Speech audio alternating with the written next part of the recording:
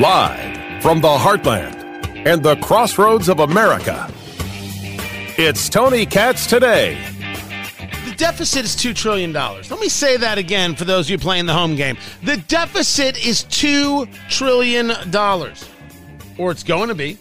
That's what the Washington Post put out into the world over the weekend. They put it there on the Twitter box, on the X box, on the X Twitter. I don't know what they call the thing. But it was Brian Riedel who posted it that says that the deficit in 2023 is going to double what it was in 2022. The deficit was $1 trillion in 2022. And the Biden administration was crowing about how they lowered the deficit. No, they didn't. Tony Katz Today. Find everything at TonyKatz.com. He never lowered the deficit. Never once, never ever. What happened was there was a tremendous amount of spending in 2020 and 2021. Deficit spending was $3.1 trillion in 2020 and $2.8 trillion in 2021. I agree. Way too much. Said so then, say so now. In 2022, that spending went away. Therefore, the deficit went down, comparatively speaking, from that 2.8 to the 1 trillion. That was not Biden policy. That was the end of spending. And now the deficit is going to go up by another $1 trillion. Why would I ever believe? Why would any rational person ever believe that inflation is going to go down? Of course inflation is not going to go down. Yet when you talk to all of these people in the Biden administration, they'll all tell you about how Bidenomics is great and Bidenomics is growing the economy and the middle class is doing great. No, it's not. Yet here is MSNBC, I think it's Joe Kernan, asking the question to one of Biden's acolytes there, Bernstein, on his economic council. If you ask them individually about certain things, they're more optimistic, but only 1/3 consistently of Americans buy into your contention that Bidenomics is working. So you got to come on. Well, maybe you need to come on every day because it's not working, your message. Well, I certainly don't have the luxury of doing that, but let me talk a little bit about Bidenomics and people's sentiment about it. I think the polls that you're reflecting are oftentimes very much 30 or 40,000 feet up. I'm not discounting them, by the way. I know they're real. But I want to tell you a little bit about some poll results that ask about the specific components of Bidenomics, okay? 82% support capping insulin costs for seniors at $35 a month. 81% support giving Medicare the power to negotiate for lower prescription drugs, which... Gas prices, egg prices, housing prices. What are you talking about? You're trying to change the subject about what it is that we're spending. Of course, 82% of people would favor capping the cost of nearly anything. But that doesn't mean that Bidenomics is working. If you told people that you were going to have zero cost, you get 98% of the people who agree with you. You just never get 100%. They keep moving and moving and moving the goalposts. But you know that this economy isn't working and you pay more for everything. Keep yourself right here. I'm Tony Katz. IU does not have a quarterback. I'm not happy about the fact that they don't have a quarterback. I am just stating a fact that IU does not have in any way, shape, or form a quarterback. In the 23-3 loss, 23-2-3, that is Ohio State had 23 and IU had 3. You take a look at the box score and you realize that the total passing was 9 for 20 for 82 yards. Taven Jackson, I think I pronounced it Taven, he has a quarterback rating of 9.3. This, kids, is an issue. Well, Tony was just Ohio State. That's what you say. Tony Katz Today. What's going on? JMV joins us from 93.5, 107.5 The Fan in Indianapolis. He is the voice of sports in Indiana. I don't know what game is worse, Ohio State just destroying IU or Purdue losing to Fresno State. But let's start with IU, and then we'll compare the games. I'm right. They don't, as of yet, have a quarterback at all, do they?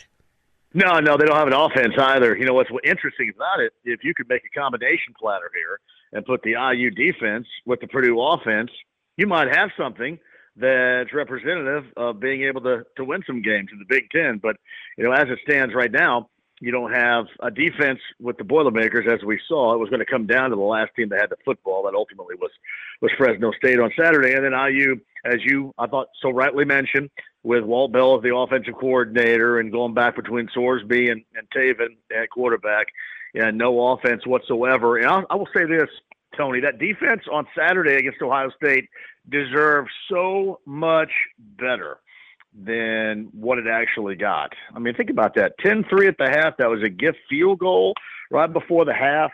I mean, you're hanging in there. Marvin Harrison Jr., everybody talks around him like he's going to be, you know, the savior of all saviors. Had, 2 catches in that game?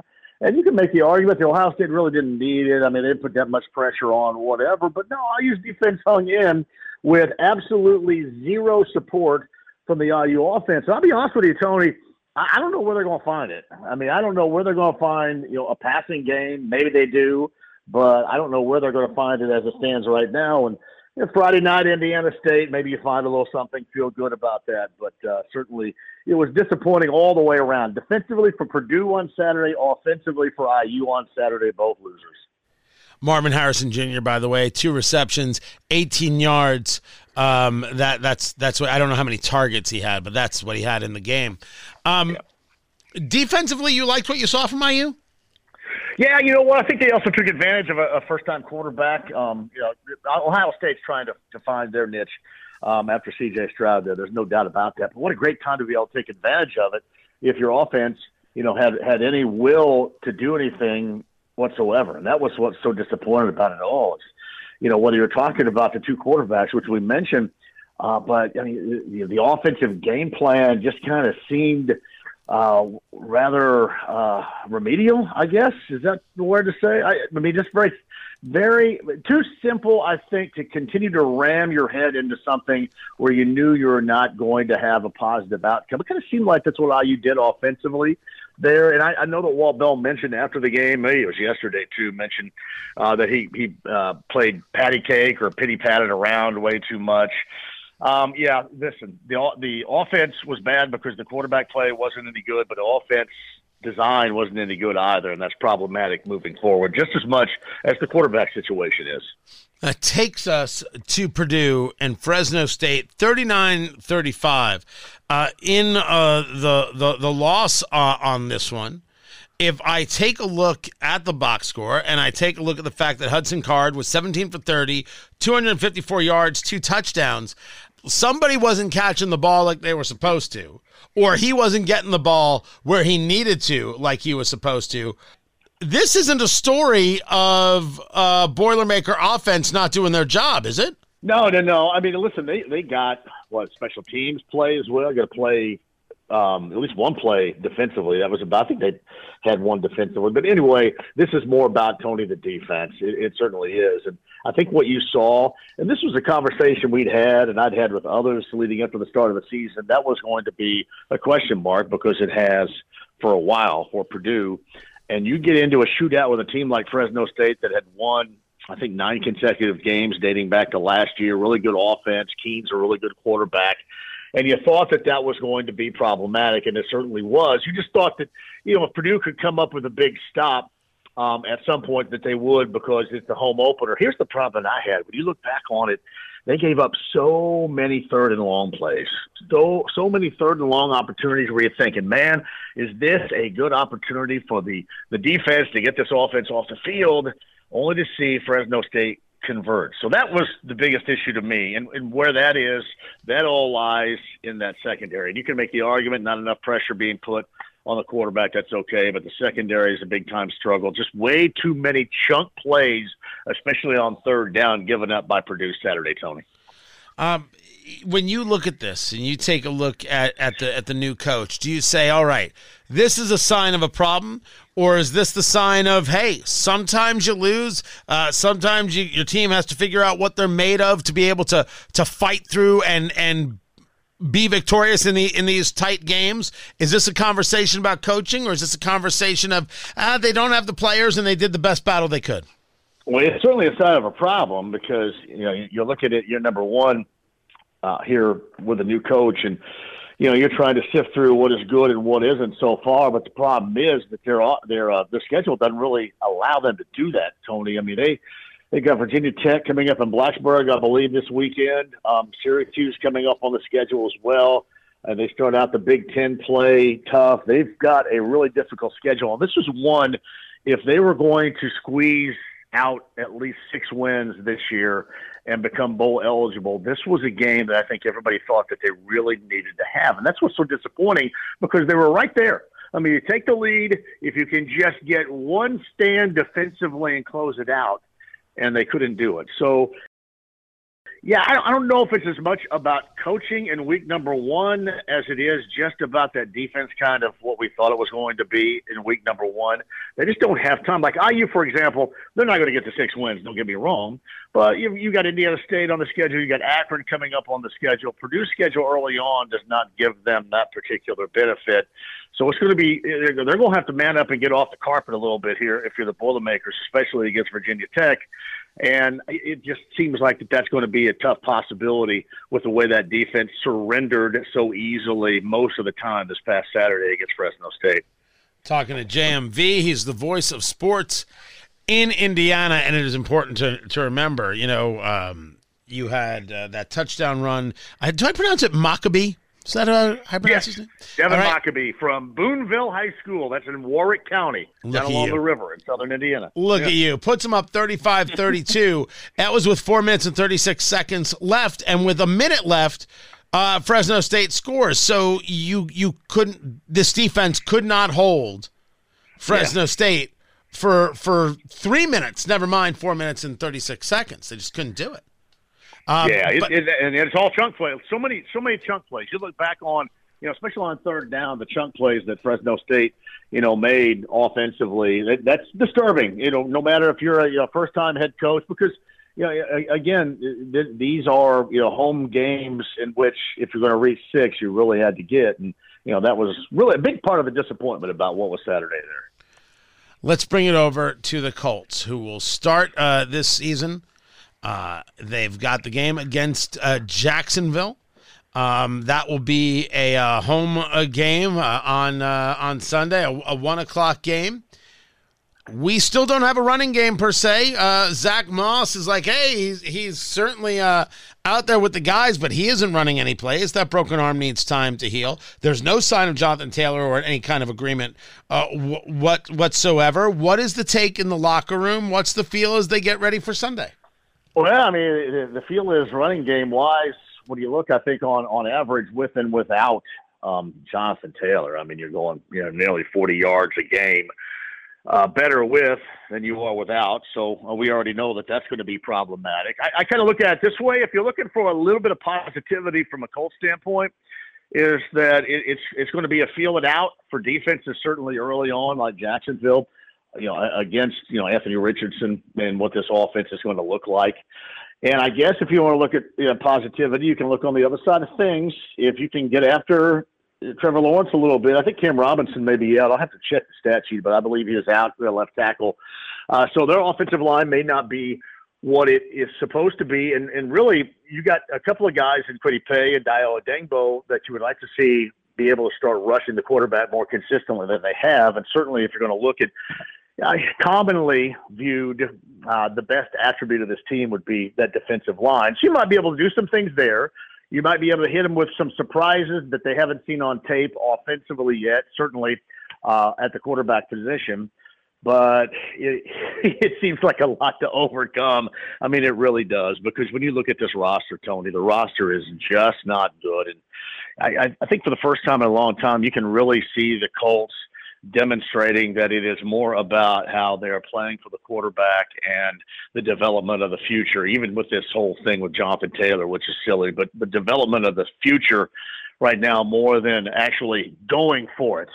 within the AFC South. Last year bringing in the old man Ryan, they were going for it. The year prior, Carson Wentz, they were going for it. The year before that, Phillip Rivers, they were going for it. It doesn't seem like they're going for it this year. They're going for it years down the road. But in week number one, it's always tough. Two things stand out. One is nothing's on tape offensively, so the Colts could be, by virtue of surprise, if they can execute some things, be right there. And the fact that NFL games are always so stinking close, Tony. Look at last year, just such a disaster with Jeff Saturday when he was anointed the interim head coach.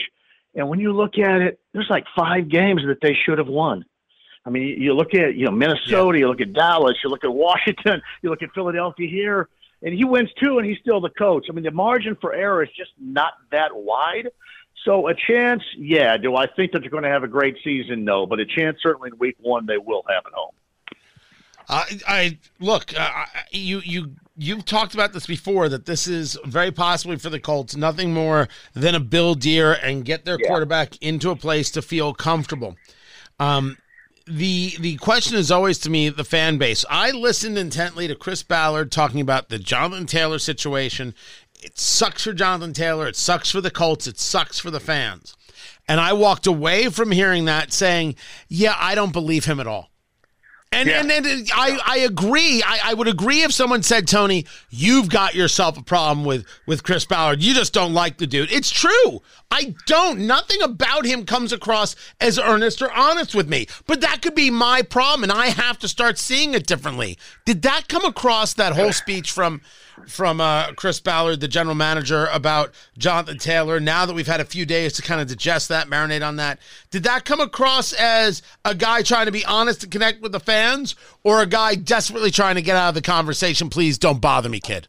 Oh, it was part political. I mean, you deal with this every day, so you can judge between when you're actually being told the truth and when somebody's putting some political spin on it. There was a lot of political spin on that, Tony. There's no doubt about it. Here's why. You go back to that preseason game when Jim Irsay was in the booth and was asked about that, and at the tail end he said, well, it's going to be up to Chris Ballard to calm the waters. I think that was the quote, calm the waters.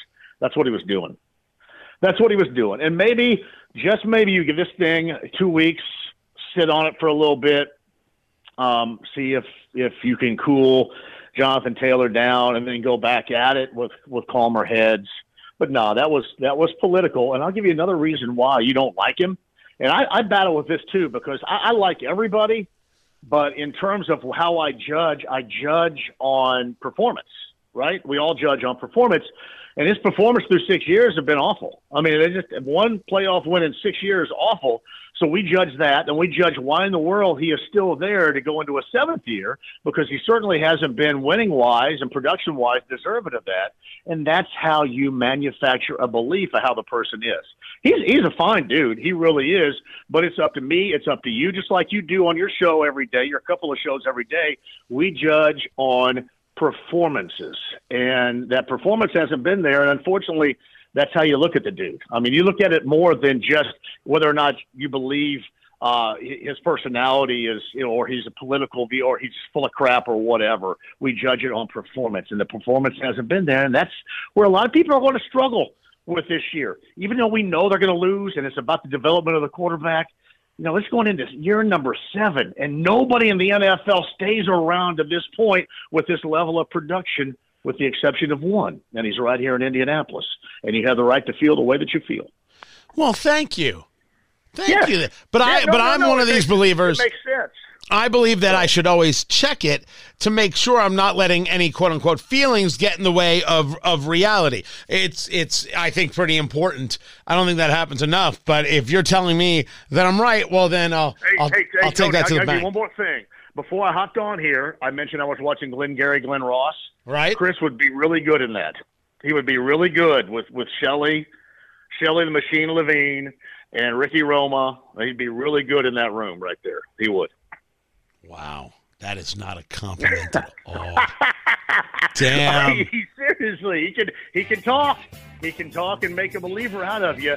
But at some point, we've got to see the results, and that's how you look at it. That's how I look at it. And honestly, at this stage of the game, maybe he could use the good leads. That is JMV. From 93.5, 107.5, The Fan, the voice of sports in Indiana. I appreciate you, JMV. As always, more is coming up. I'm Tony Katz, and this is Tony Katz Today.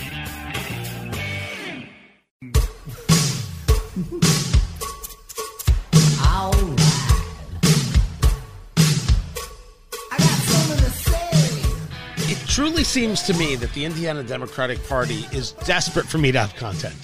They write tweets, posts on X, and they're like, how can we ensure this helps Tony really, really fill like multiple segments of his radio programs?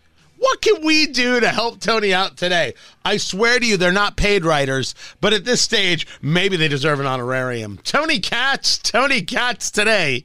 833-GOT-TONY, 833-468-8669, 833-GOT-TONY. Find everything I do at TonyKatz.com. That's Katz. If you didn't know how to spell it, now you do. This was their post for Labor Day. And the Indiana Democratic Party is constantly reminding you that Hoosiers don't matter. Only the national scene matters. Remember, these are the people who are very fine with running a race for mayor in Indianapolis, for example, by saying, hey, let's focus on abortion. What does that have to do with jobs, safety, security, potholes? What does that have to do with a growing and vibrant downtown where Indianapolis leads the way for the rest of the state, being, of course, the capital of the state and the largest tourist area of the state? What does that do? Well, but abortion is what we're all about. What about jobs? Abortion is what we're all about. What about safety? Abortion is what we're all about. And you're like, my gosh, this is parody. This is fantastic how little they actually care about Hoosiers. And because I just want to be clear, they do not care about Hoosiers. They just don't. Let me give you the latest. This was their support of Labor Day, where they got a little graphic here, and they got somebody dressed as a doctor and someone dressed as a chef. I think this person's supposed to be like a UPS driver, and then I think that's a sanitation worker, and this is I don't know, maybe a checkout person, and then there's a nurse. I'm pretty sure that's a nurse there in this one, and then it says, Happy Labor Day. The tweet reads, Today we honor working Hoosiers. Democrats are fighting to increase union membership and jobs because when we stand together, we all do better. Happy Labor Day, Indiana. Union jobs. A reminder for those of you who don't understand the level of, some people would call it hypocrisy, some people would call it just outright lying.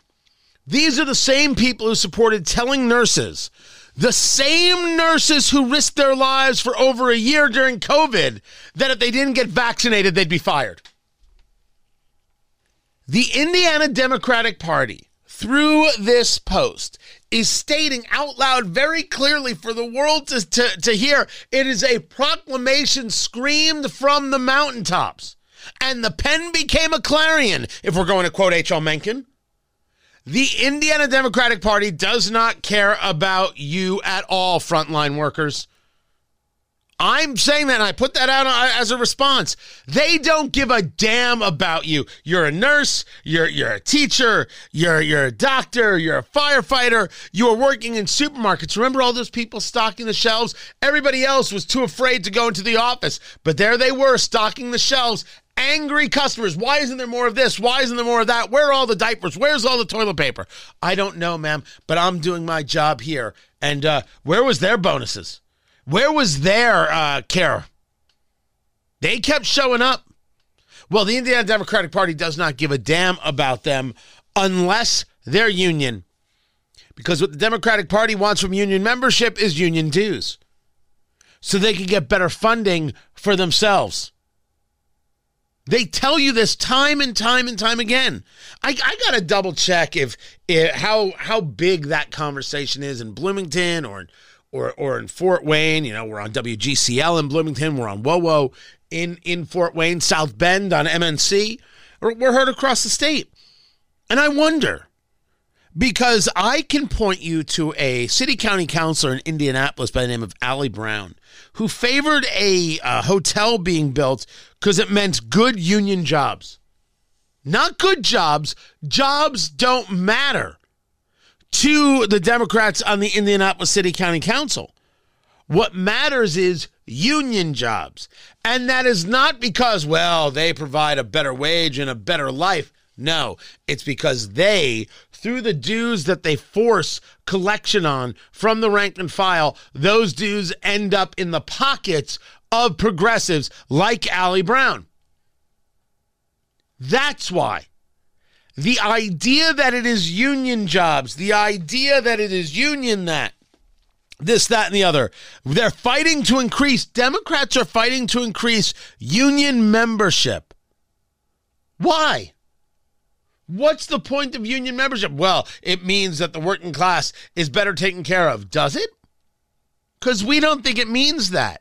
You could argue that there could have been a time in American life where it meant that, but I don't think you could say that today with a straight face. You can only say that today with an ideological push and a flat-out lie.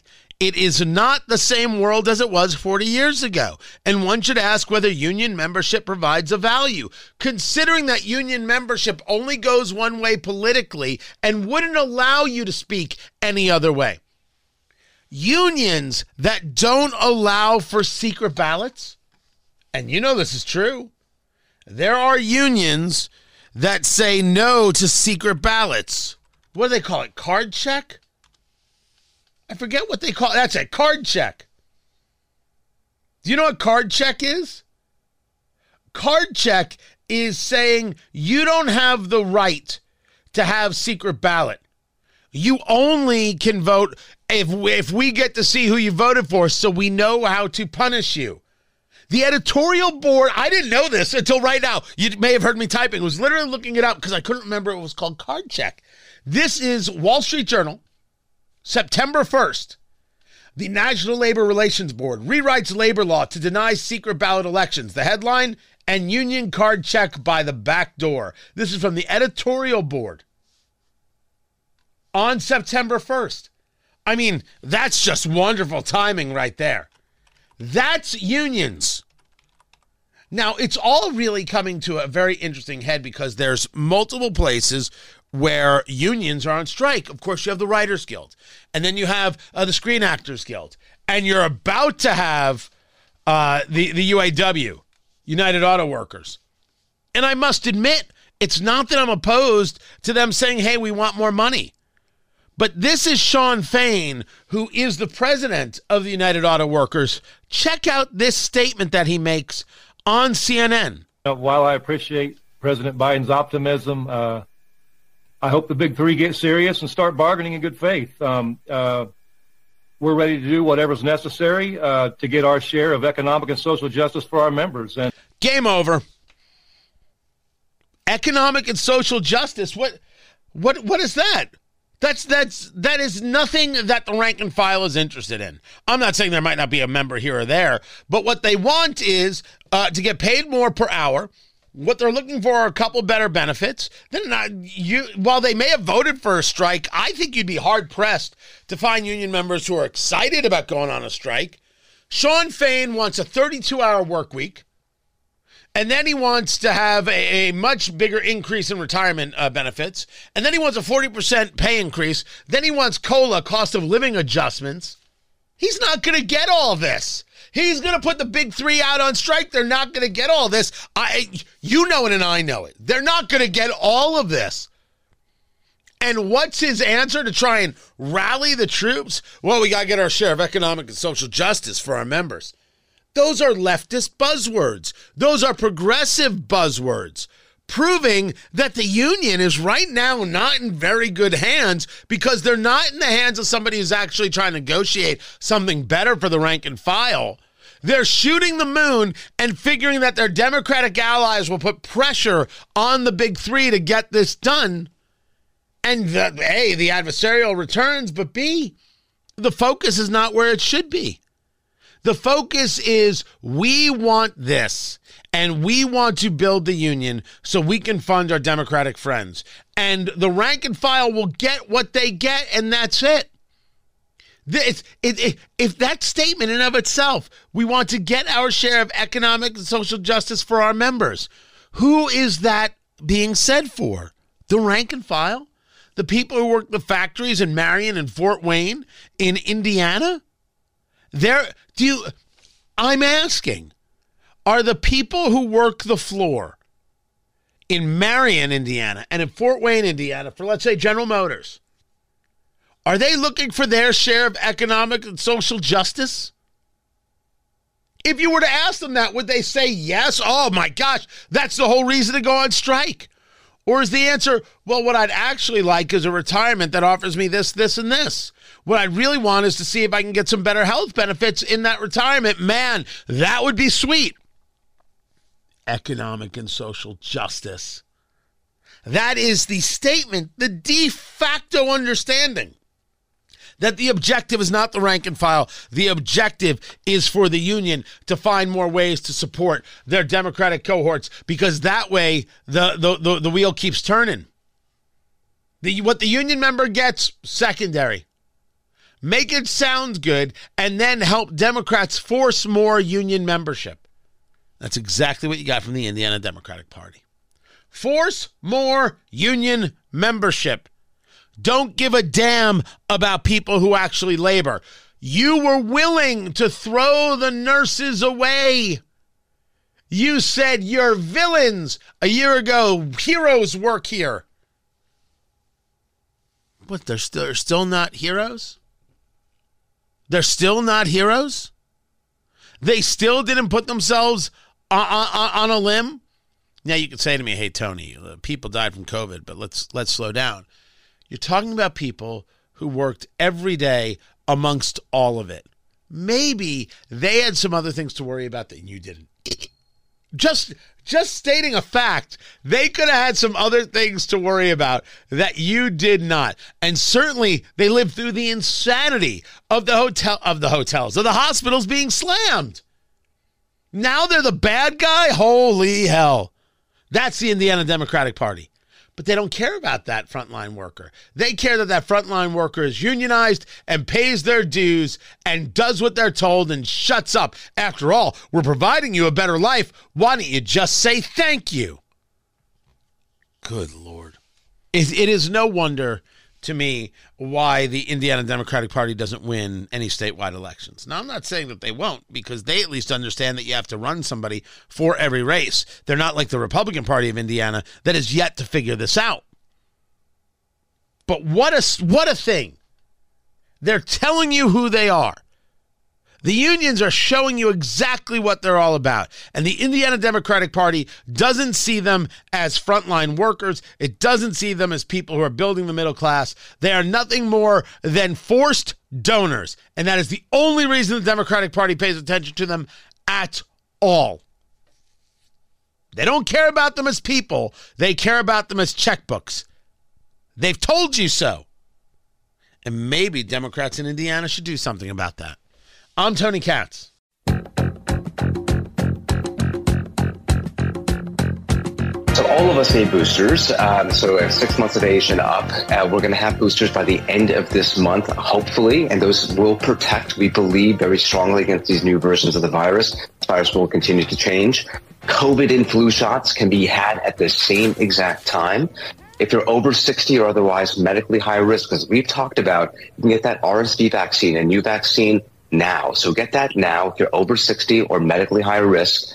End of the month into early October, you can get the COVID booster and the flu shot. Not yet available. They will be updated for the current versions that are existing and circulating in our environment by the end of the month. Look, if you want to get a COVID vaccine, you go right ahead. But I'd check with your doctor, and I wouldn't be listening to Dr. Vin Gupta of MSNBC. Me, I wouldn't be listening. Tony Katz today. Find it all at TonyKatz.com. Good God.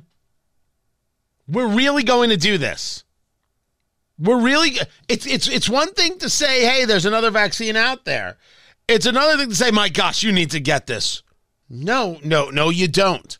What you need to do is be proactive with your doctor and be like, okay, seriously, what are we looking at here and what should we do?